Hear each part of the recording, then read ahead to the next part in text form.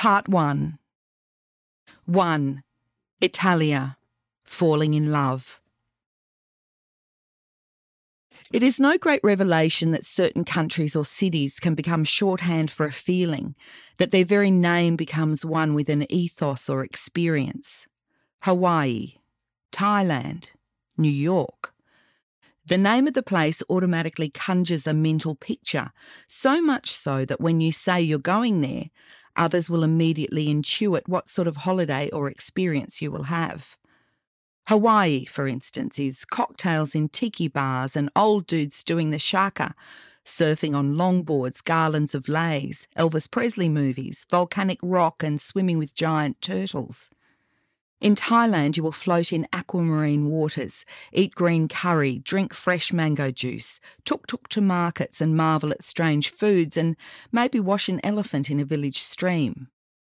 New York is the subway and musicals and eccentricity on the streets. It is the Met and Empire State of Mind and Sex and the City, hopefully not the lamentable second movie, in a glittering, tumbling urban front-loader. Of course, this is not necessarily the case. You could be in any of these places working as a nurse or a builder covered in limestone and dust. You may be a free-running, teetotaling Instafluencer who consumes their surrounds for likes.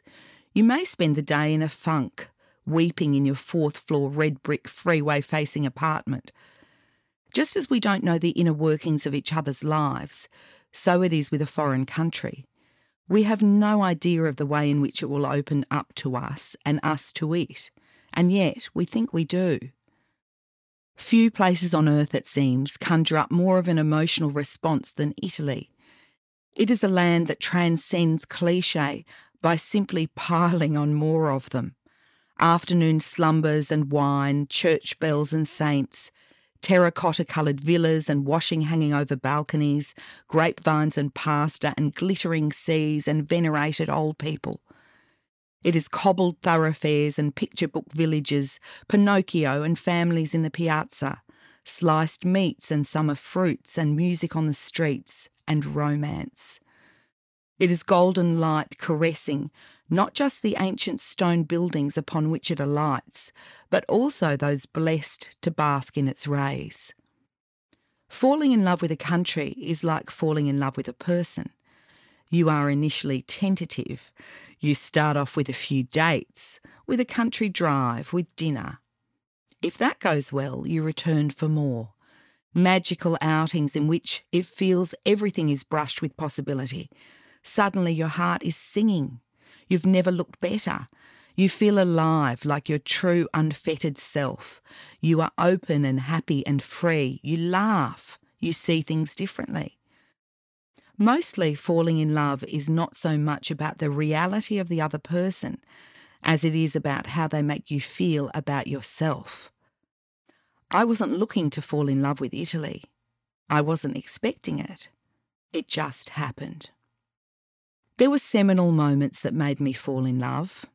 Many were as fleeting as feelings. Sometimes tellingly they emerged from chaos. In Milan, we were driving along a narrow street jammed with parked cars on either side. I was looking down from my perch in our idling van into the pit of an adjacent building site. Instead of construction vehicles busying themselves, I saw an archaeological dig. A few muted worker bees were sectioning portions of dry earth or brushing off pieces of broken pottery meticulously laid out alongside their roped-off dig. The scene was, we were to discover, a not uncommon occurrence in this old, old country where the earth, when it is moved, will often reveal the past. To us, it was fascinating. So mesmerising that it actually took a while to realise our progress had been halted. We were alerted to our inertia when the drivers around us, impatient with being patient, started leaning on their horns and yelling. One of the children hopped out of the back seat to scout the thoroughfare and see what was causing the hold-up. Their report, breathlessly delivered on their return, was so remarkable we all had to lean out the windows to confirm it for ourselves. Ahead of us, a delivery van had stopped right in the middle of the street. The driver had left his vehicle and was standing on the narrow footpath at the corner of a cafe.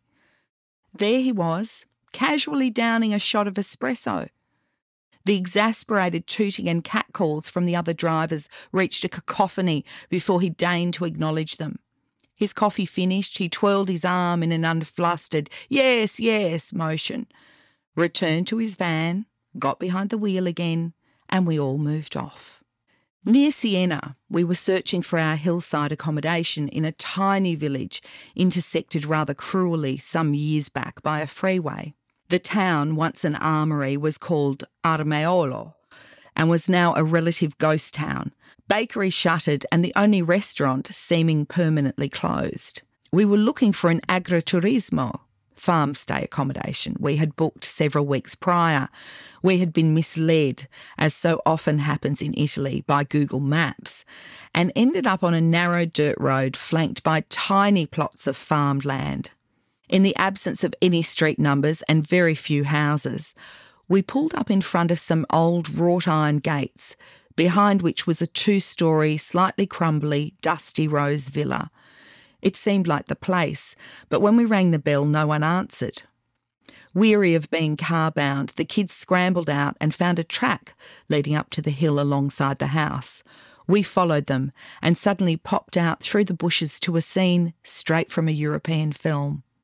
There, surrounded by a sparse orchard of olive and stone fruit trees, was a glittering blue swimming pool. Perched on the stone edging, her legs trailing in the water, was a mahogany-skinned goddess in a scrap of a bikini. Lying alongside her, his head cradled on her lap, was an equally bronzed Adonis. He was staring up at her as she stroked his hair. They were smiling and murmuring to each other as an Italian pop song blared tinnily from one of their phones. Even the children were caught short by this idyll. We all stood transfixed for a moment, hot and panting from our thrash through the scrub. Then, feeling like creepy pink interlopers, we called out to them, apologetic, tentative. The lovers looked up at the sound of our voices, not even slightly put out. They sprang to their feet, beaming, welcoming us with profuse apologies, kisses and handshakes. It was indeed our villa. The girl gave us a tour of the house, unselfconsciously still in her damp brown bikini. Then, after showing us the bedrooms, shuttered and lovely, and the kitchen, tiled and spacious, and offering to take us into Siena that night to watch the spectre of the Palio, a mad horse race and fist fight that takes place in the city square, she walked us back into the far reaches of the backyard and explained the only place the Wi-Fi might work and why she hadn't responded to our earlier messages. "Italy!" she laughed, simultaneously shaking her head and her phone. Her boyfriend got on a motorbike and roared off, coming back minutes later with milk and bread and coffee. 4 days later, some beloved friends from Australia, Nick and Kanye, joined us. We convened first at a castle on a local hill where we mistakenly ordered tripe and, deliberately, crispy porchetta and jugs of local Chianti. They came back to our villa and spent 3 days by the pool where we drank spritzers, Aperol, and they chain-smoked and laughed with my mother-in-law Marie. We heard about their travels and tried to mount the giant inflatable popsicle that was the children's hotly contested pool toy. We drove to the village and nibbled from platters of prosciutto and melon and tomatoes and cheese. There was minor-major adventure. Yanni and I went foraging roadside for wood for a barbecue, and the old flat-capped farmer from below caught us stealing from his pile. We were guilty and apologetic. He sternly pinched Yanni on the cheek, then gave us 6 split logs, finger-waggingly warning us not to take more. There is a perfect moment captured in memory. I'm floating in the water, face up, eyes closed. The summer sun is projecting spangled rainbows on my eyelids, when suddenly I'm brushed on the shoulder by something. Startled, I open my eyes to see Peter swinging the pool cleaning net towards me. He's laughing, and as he manoeuvres the blue mesh towards me on its long pole, I see something nestling inside. It's an apricot he's picked from one of the trees festooning the yard. The fruit is still warm from the sun, its blushing skin studded with freckles. I fish it out of the net and, swimming to the side of the pool, share the apricot with my husband. It is the sweetest, most glorious orb. It is summer in the mouth. It is a gift of love. Again in Milan, we've checked into a small hotel where the 7 of us have been allocated a trio of modern rooms plonked on top of a 4-storey building. It is peak summer, a 44-degree heat wave.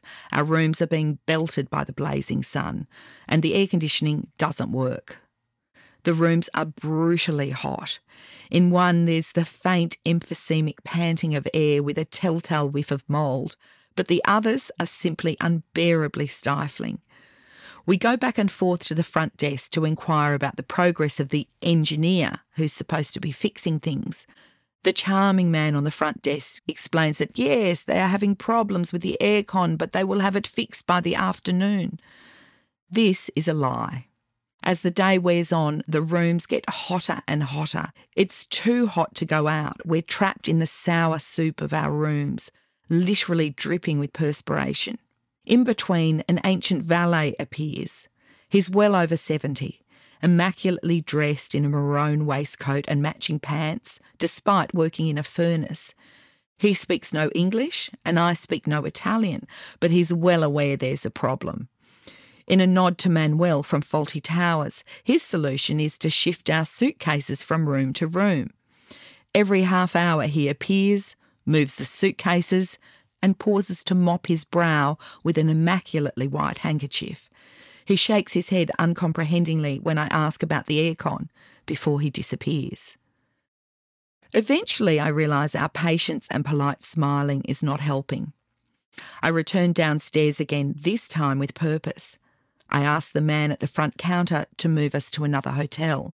He explains they've already tried to find us other accommodation, but the World Expo is on and every room in the city is booked. Peter and I have already confirmed this for ourselves upstairs. What about portable air conditioners? I ask. He shrugs. The mobile coolers are already being used by other guests. He's sorry, but there's nothing more they can do. I think it's the shrug that finally sets me off. I am too hot and frazzled for him to Italy his way through this. I take things up a notch. The rooms are impossible to sleep in. It is his hotel. He's taken our booking and our money, and it's his responsibility to find somewhere for us to sleep that is not dangerously, ridiculously hot. We have 4 children who are already exhausted. Now, I inform him, they also have a mother who is angry. I don't know what it is that finally breaks the impasse, whether it's my annoyed tone or the mention of the children. It may even be my status as madre. But whatever it is, the hotel manager comes over and after an impassioned back and forth with 2 other staff members, proffers his hand. He is sorry. I am right. This is unacceptable. Perhaps we can all share a room on the ground floor they have found for us tonight and they will have things fixed by tomorrow. The ground floor room is large. It has a loft where they will set up extra beds and, he assures me, the air conditioning works. I am so relieved. Finally, a solution. I thank him and he calls over the old valet who heads off up the stairs to move our suitcases once again. As we all troop back downstairs to our temporary ground floor solution, the manager beckons me and Peter over. By further way of apology, he explains, they would like to offer us dinner at a local restaurant. It's a very nice restaurant, he explains, and we would dine as guests of the hotel. We accept his offer, and after taking turns to shower in the bathroom of our new room, we venture out to the restaurant he has recommended. From the outside, it is unprepossessing, dimly lit with a ripped lace curtain hanging raggedly in the window where something is scrawled in texture across the glass. Peter, still wary from the day's fiasco, is sceptical about what lies in wait for us, especially as it seems the manager's peace offering is preferable to him actually offering a refund on our rooms. The restaurant turns out to be a gem. It's owned by a couple who have had it for over 40 years, a husband who runs the front of house and his wife who does the cooking. They're expecting us. Amongst the locals dining, there's a long table set for 7 with waiting pitchers of wine and water. The ensuing hospitality brings us all back to life. The children eat first, serves of homemade tagliatelle with tomato sauce and cubes of fried bread, with tiny squares of omelette and sliced meats and cheese. We feast on risotto milanese, then veal with mushrooms, crumb chicken and fried fish and roast potatoes, salads of mixed leaves with tiny multicoloured tomatoes, a dish of wilted wild greens and baskets of homemade bread. Lured from the kitchen by her curiosity and our appreciative applause, the cook emerges, where she accepts our accolades with a head-ducking, shy smile. In Italian, she addresses Marie. We use our phone to translate. She's happy about how many of us there are and the beauty of our children. She is herself a nonna and is thrilled that we are travelling with Peter's mother. After cheesecake and gelato and liqueurs and coffee with tiny sugared biscuits, we are beyond sated. We go to leave, and among the exchange of thanks and farewell salutations, La Nonna re-emerges from the kitchen, wiping sudsy hands on her apron. She motions to us to wait for a moment. Then she reappears, and after gently pressing the back of her hand against Sunday's cheek, presents my daughter with a punnet of strawberries. It is such a lovely gift, such an evening of riches. It is life-affirming and nourishing and humbling, and a reminder that sometimes things that seem too good to be true are actually possible. That feeling describes so much of our experience of Italy. Just as things seem hopeless and lost, magic happens. We return to our hotel, drowsily happy to have our faith further restored. In our absence, the temporary room has been expertly set up. Peter and I share the king-size bed downstairs with our youngest Yanni gleefully sandwiched in the middle. Artie sleeps on a mattress that's been wheeled to the foot of our bed. Marie, Lewis and Sunday have 3 trundle beds on the mezzanine loft above us. The aircon, though grumbling and complaining, is enough that we pull the crisp sheets up around our shoulders and fall into a deep, untroubled slumber. Tomorrow, though we do not know it yet, we will swim in Lake Como. We will emerge from sparkling fresh water, 400 metres deep, pooled at the foot of mountains. And while the children jump off a long wooden jetty, Peter and I will hobble across white stones to a food truck on the shore. Because this is Italy, the food truck will have an attached timber deck with bookcases, yellow striped wallpaper, and a chandelier. We will drink Prosecco while the hippie girl behind the counter makes us delicious pizzas and fried potatoes. Then she will show us behind the van where there are folded deck chairs we can use, and when we ask how much we owe her, she will say proudly, "These are free, like the beaches in Australia, no?" And everything will be perfect, better than a dream, because it is real. When it's time to leave Milan, I wake early, as I often do on a travelling day. I slip out of the hotel room and walk through the quiet streets. I pass a tabaccaria where 2 men, suited, are standing outside, downing short coffees Italian style, as though they're cars filling up their tanks at a service station. I smile as I walk past. They smile back. "Ciao, Bella," they say. "Hello, beautiful." It's ridiculous how much this thrills me.